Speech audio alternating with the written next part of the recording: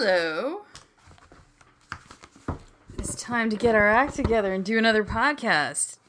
This is the Sanctioned Citizen Podcast, and I am your hostess, Tempest Del Fuego. So I just want to say, this is it. This is the moment.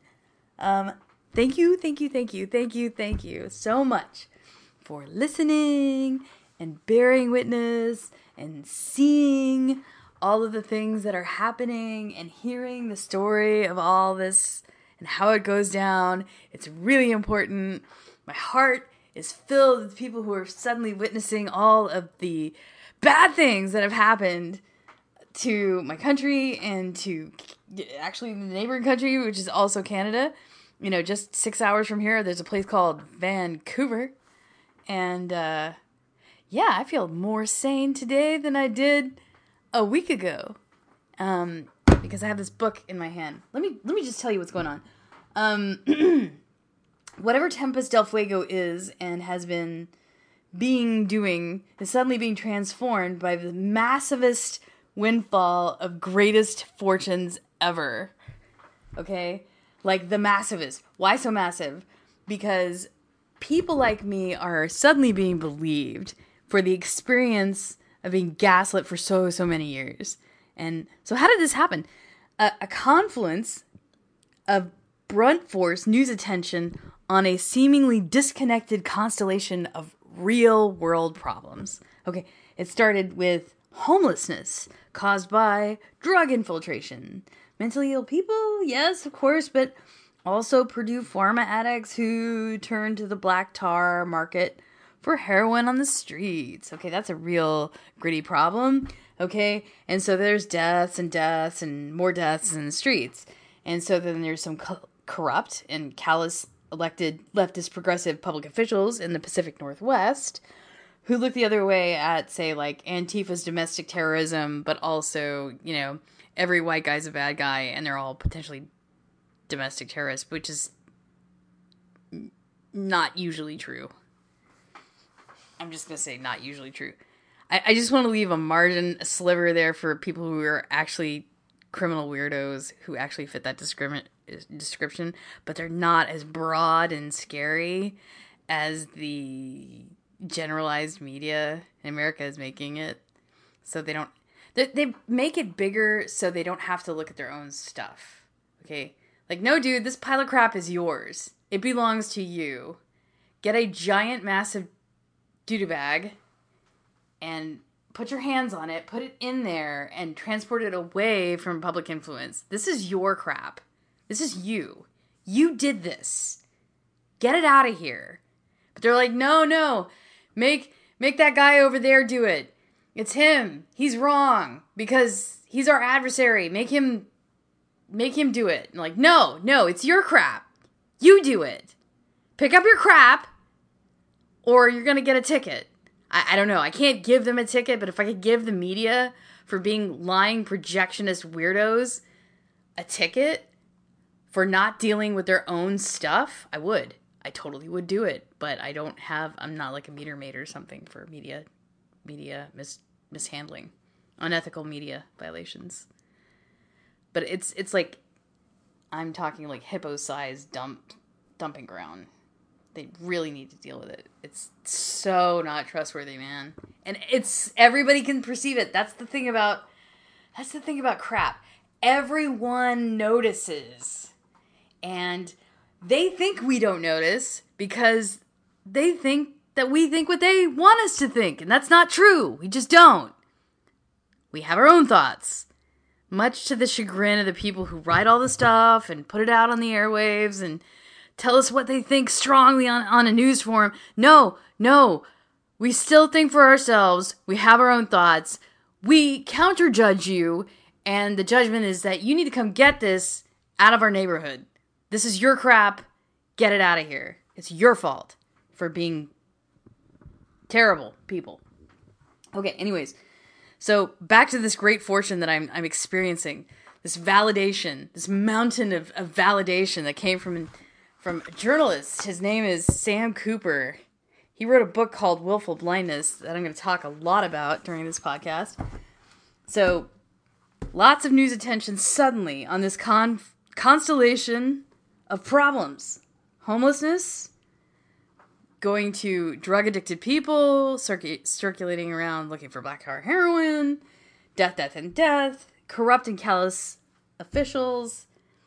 Okay, and then they don't give two actual craps about the PRC or Chinese Communist Partisan Nationals buying ridiculous amounts of Washington State real estate or U.S. real estate to park their money, like as a fixed asset, so they can save it from the Chinese government.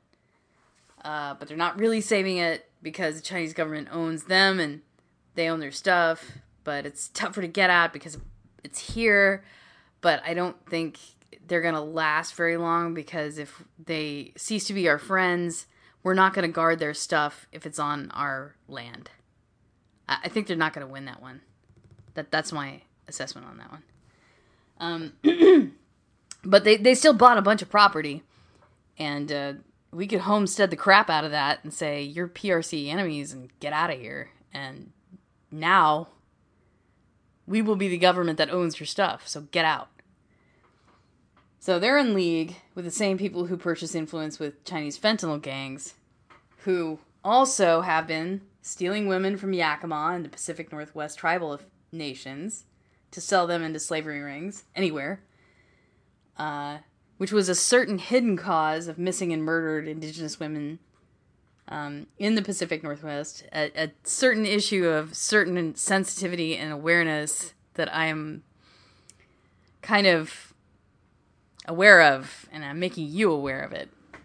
So these are the very same CCP narcos that have been around for a really long time, that traffic in fentanyl narcotics with Mexican drug gangs, who are currently making insane amounts of cash, flooding into the Texas borders with new people, foreign, non-U.S. people. They're just dumping them and getting the coyotes to register heads, like several thousand apiece, People, these are the same people who are indebted for large sums of money, some sold into underground gang slavery to do forced labor in the United States. Here, in the United States, slavery in the United States, because drug gangs, because this other stuff. Okay, it's bad. Children are trafficked for sexual slavery and other things, which is very, very bad and very, very dark. But that's part of that whole problem. And so some of that forced labor is, also trafficking known terrorists and people evading U.S. immigration enforcement. They're all kind of mixed together. They're all mixed in the same pot. Which is really easy to do right now because the American government flies them wherever they want in the United States with no masks, no vaccine enforcement, no COVID government, because corrupt elected leftists in D.C. and Seattle and Vancouver look around to tell us that it's our fault. It's our fault for being racist, backwards assholes. And what did we do wrong exactly? Well, we don't let the CCP buy everything we own tomorrow and convert our constitutional system into a massive fascist, socialist, technocratic surveillance merger with the big four technology companies at the helm. Okay, so we're guilty of not allowing it to become a massive, basically a Russian oligarchy. So for our sins, for not allowing this to become a surveillance, transactionalist economy with complete totalitarianism, where the government basically owns all the Westerners and can convert their identity, their biometrics, give them a social credit score, and funnel them into a universal monetary unit to be exchanged with BRICS nations as nationalized capital. We're guilty of not allowing them to be, to use us as a utility to slave in a currency exchange. This is about currency. Why does it boil down to money? It just does. That's just the way it went.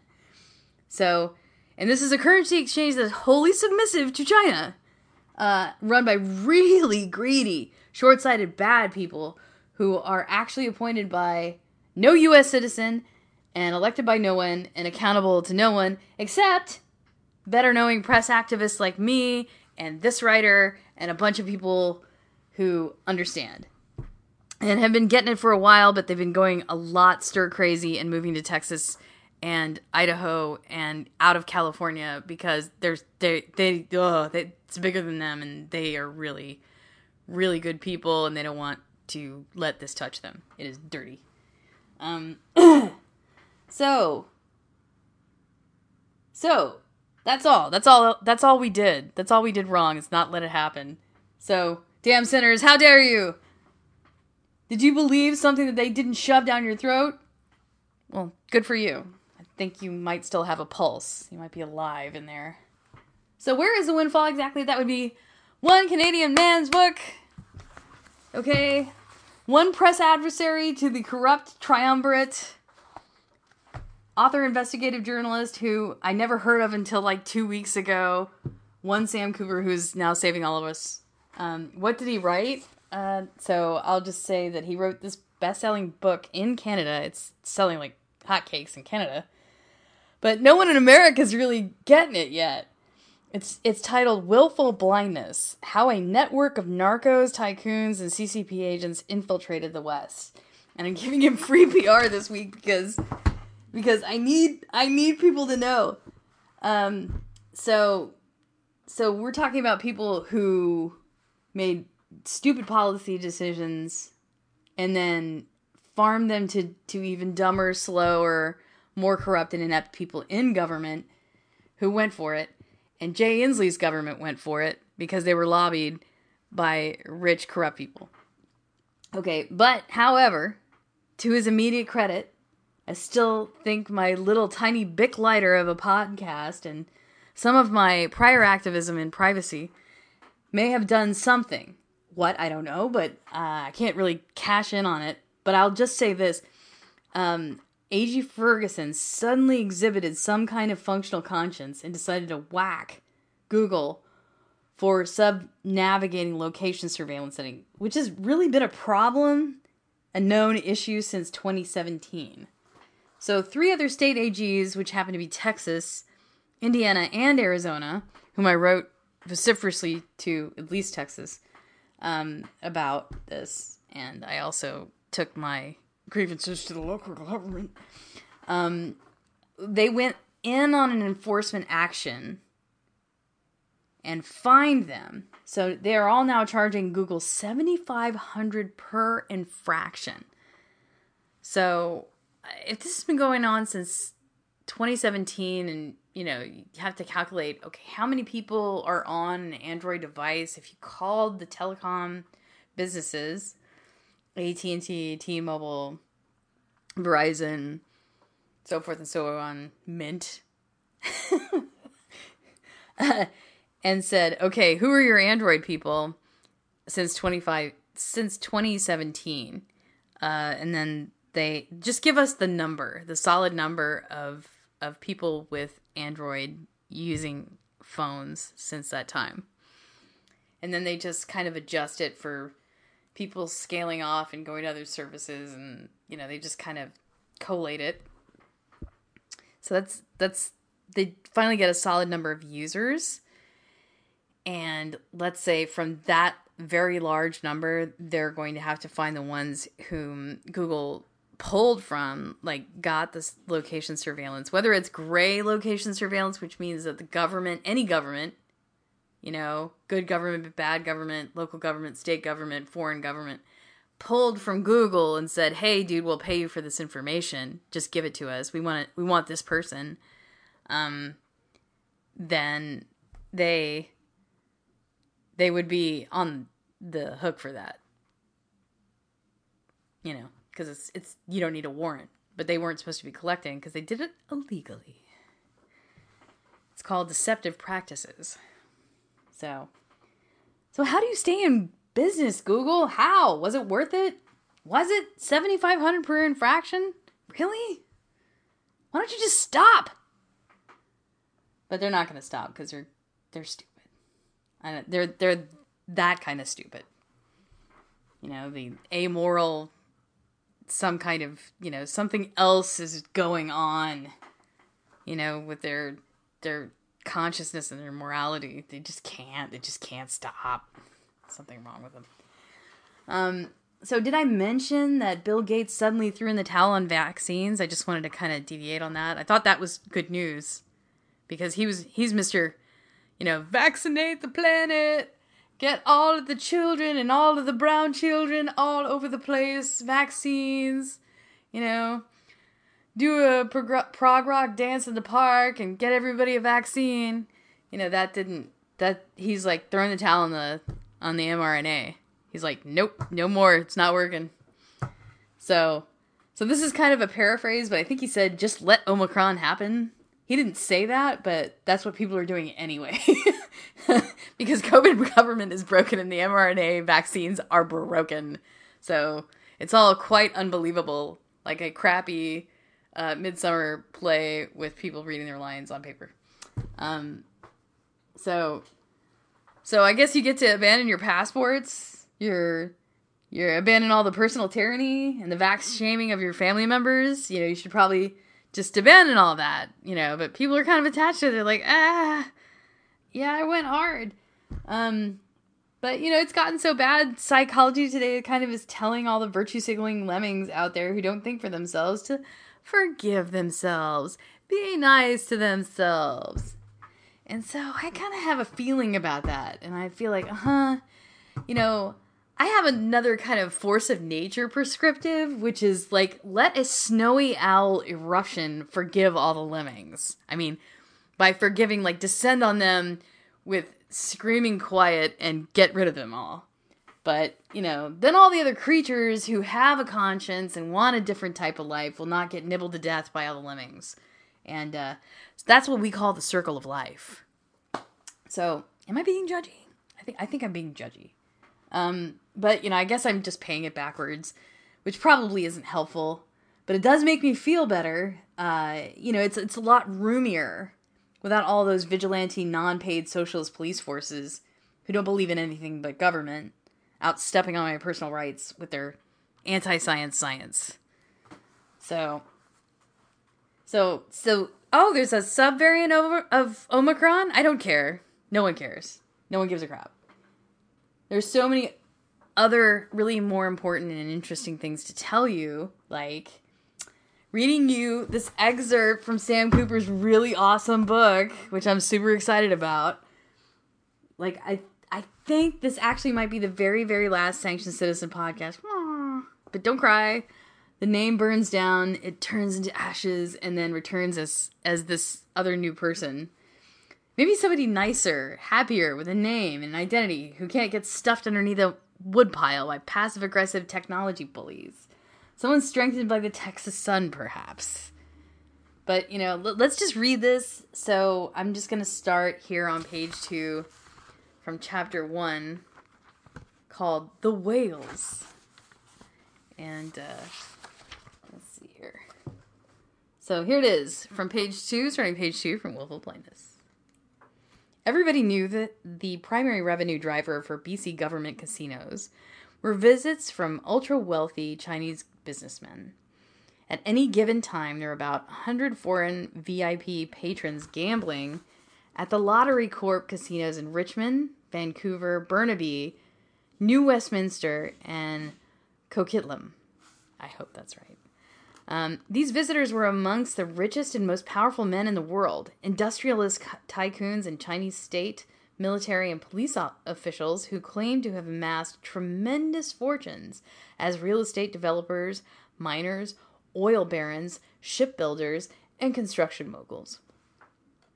Gambling is illegal in China, banned for the masses by the Chinese Communist Party, but betting is also deeply embedded in the country's underground culture. And from Alderson's point of view, gambling was permitted for China's elite through backdoor channels. For these whale gamblers, baccarat was the game of choice, and they traveled the world to play it. In some BC Lottery Corp casinos, in private salons where the VIPs were treated like royalty, they could bet up to $100,000 per hand. They won and lost obscene amounts of money at Richmond's River Rock Casino, the favorite destination in Canada for the Chinese whales, who also gambled in Macau, Las Vegas, and Melbourne. At the elite level, what the Lottery Corp called VVIP players, the gamblers bought chips with no less than $500,000 cash. Alderson topped the hill on Boundary Road where Burnaby's skyline showed over the pines in Central Park. He stopped at Kingsway Road and looked east to the cranes and condo towers surrounding Burnaby's Metrotown Mall. He knew Kingsway was thick with the underground casinos tucked behind currency exchanges and in the back rooms of karaoke lounges. But trying to shut them down was like playing whack-a-mole. The locations changed so often. Alderson crossed Kingsway and continued north on Boundary Road. I feel like I'm reading a GPS. He turned his thoughts to the BC Casino Summit. Alderson knew that China's economy had to be considered in order to grasp what was happening in BC Lottery Corp casinos. He had arranged a presentation from Canadian foreign correspondent Jonathan Manthorpe, a veteran China watcher. Manthorpe's point was that Canadian leaders, including bankers and bureaucrats and casino brass at the summit, hadn't taken the first step to answer serious questions about funds pouring in from China and the impact on Canada. How much money is being spirited out illegally, Manthorpe asked. Why are China's wealthy hiding their money abroad, and how are they getting their money past China's strict currency controls? Manthorpe said that an unimaginable private wealth had been created in the 1980s under the reforms paramount to the Chinese Communist Party leader Deng Xiaoping, and now it was flooding cities like Vancouver, Seattle, and Melbourne. Figures from Chinese national banks predicted that $320 billion in cash would flee China in 2015, Manthorpe said. Some analysts estimated much higher figures, and the corruption watchdog, Global Financial Integrity, had reported that $1.25 trillion in shady funds had rushed out of China from 2002 to 2012. Almost all of the funds came from the top of the pyramid. They are either senior members of the ruling Communist Party or close to them through family or business ties, Manthorpe said. They are the elite who have benefited most from the economic revolution. Much of the wealth created in the last 3 decades is now in the hands of a few families attached to the Communist Party. I'm going to read that sentence again. Much of the wealth created in the last 3 decades is now in the hands of a few families attached to the Communist Party. Continue. For Alderson's takeaway from Manthorpe's presentation was blunt. China's population was getting raped by its leaders, and Chinese state corruption was turning Vancouver's real estate market into an overpriced collection of lockboxes. But Manthorpe's research didn't address cash funneling into Lottery Corp casinos.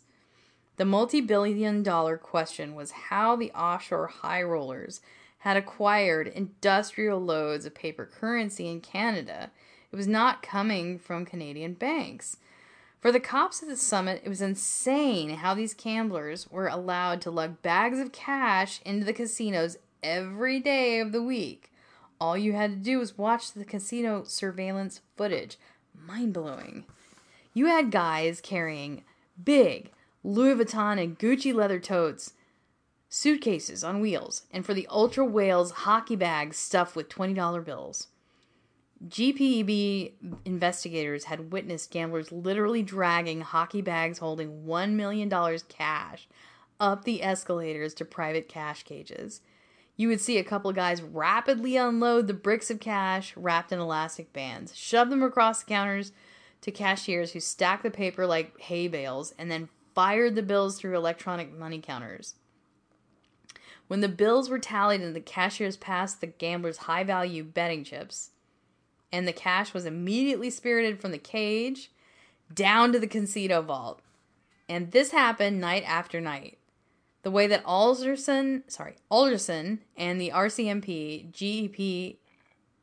GEPB investigators and the summit saw it, This was obviously incredibly suspicious. You think it's suspicious? Me too. I think it's suspicious. You know what I think is suspicious? The fact that in Bellevue, Washington, nobody thinks anything about a Huawei building being built in the middle of the town. You know what else I think is pretty suspicious? The fact that no one's registered as a foreign agent in the city of Seattle or anywhere else in King County for like a long, long time. Not this year, not last year. So that's really weird to me. You know what else is pretty suspicious? The fact that the DEA is like nowhere in their news. They're not tracking anything. They're not doing anything with anyone. That's really obvious. It's really conspicuous that they're nowhere. Their PR people are nowhere. They're not messaging. They're not working with our border patrol. That's really odd. So I just wanted to say that because there's so much drugs and so much corruption. And it's so close here in the Pacific Northwest. So that was the excerpt. And it was so inspiring that I actually kind of hatched a plan. What plan is that? Did you know that there is a U.S. consulate in Vancouver, BC, and other places in Canada, like Toronto? And if any of the goings-on in Vancouver or in Canada impact you, did you know that you can call them and demand redress of any of your grievances? As a U.S. citizen, you most certainly can. So I'll include this link and a picture of the site so that you can check that out. For instance, I'll give you a scenario. If you discover that the government of Canada in Vancouver or Toronto has been lobbying the state of Washington or the U.S. federal government to increase COVID-19 vaccination ID article mandates for, say, trucker transportation, or they're using clandestine mobile surveillance at the U.S. border for your health passes inside the United States interior, or in other places like, say, the state of New York or Michigan or Illinois, you may protest and demand petition, that the government of Canada stop such demands on your person. And I have heard such a thing may be happening already. And so this is something that you can do about all of that. So you may also try your federal representative and your U.S. state senator. But I warn you, a lot of them like to throw up their hands and say, what can be done? So you do it after you call the embassy and say, here's what I told the embassy. Here's how I served a strongly worded letter to your U.S. State Department. Now, please go do my bidding. I am a U.S. citizen. So it's not Berlin. It's Vancouver and Toronto. Okay? You know, this is a problem with the Canadian government. And you don't want to give them any other option other than to deal with your citizenship. So make them answer to your citizenship. So this has been an excellent opportunity to show and tell about all the stuff that has been the bother in the Pacific Northwest. This may be the very last podcast, but don't worry about it. There will be more podcasts in the world. But I hope this has been informative and helpful to you. I am Tempest del Fuego. I hope that you have an awesome life. Be well, and may this pandemic be damned and over very soon.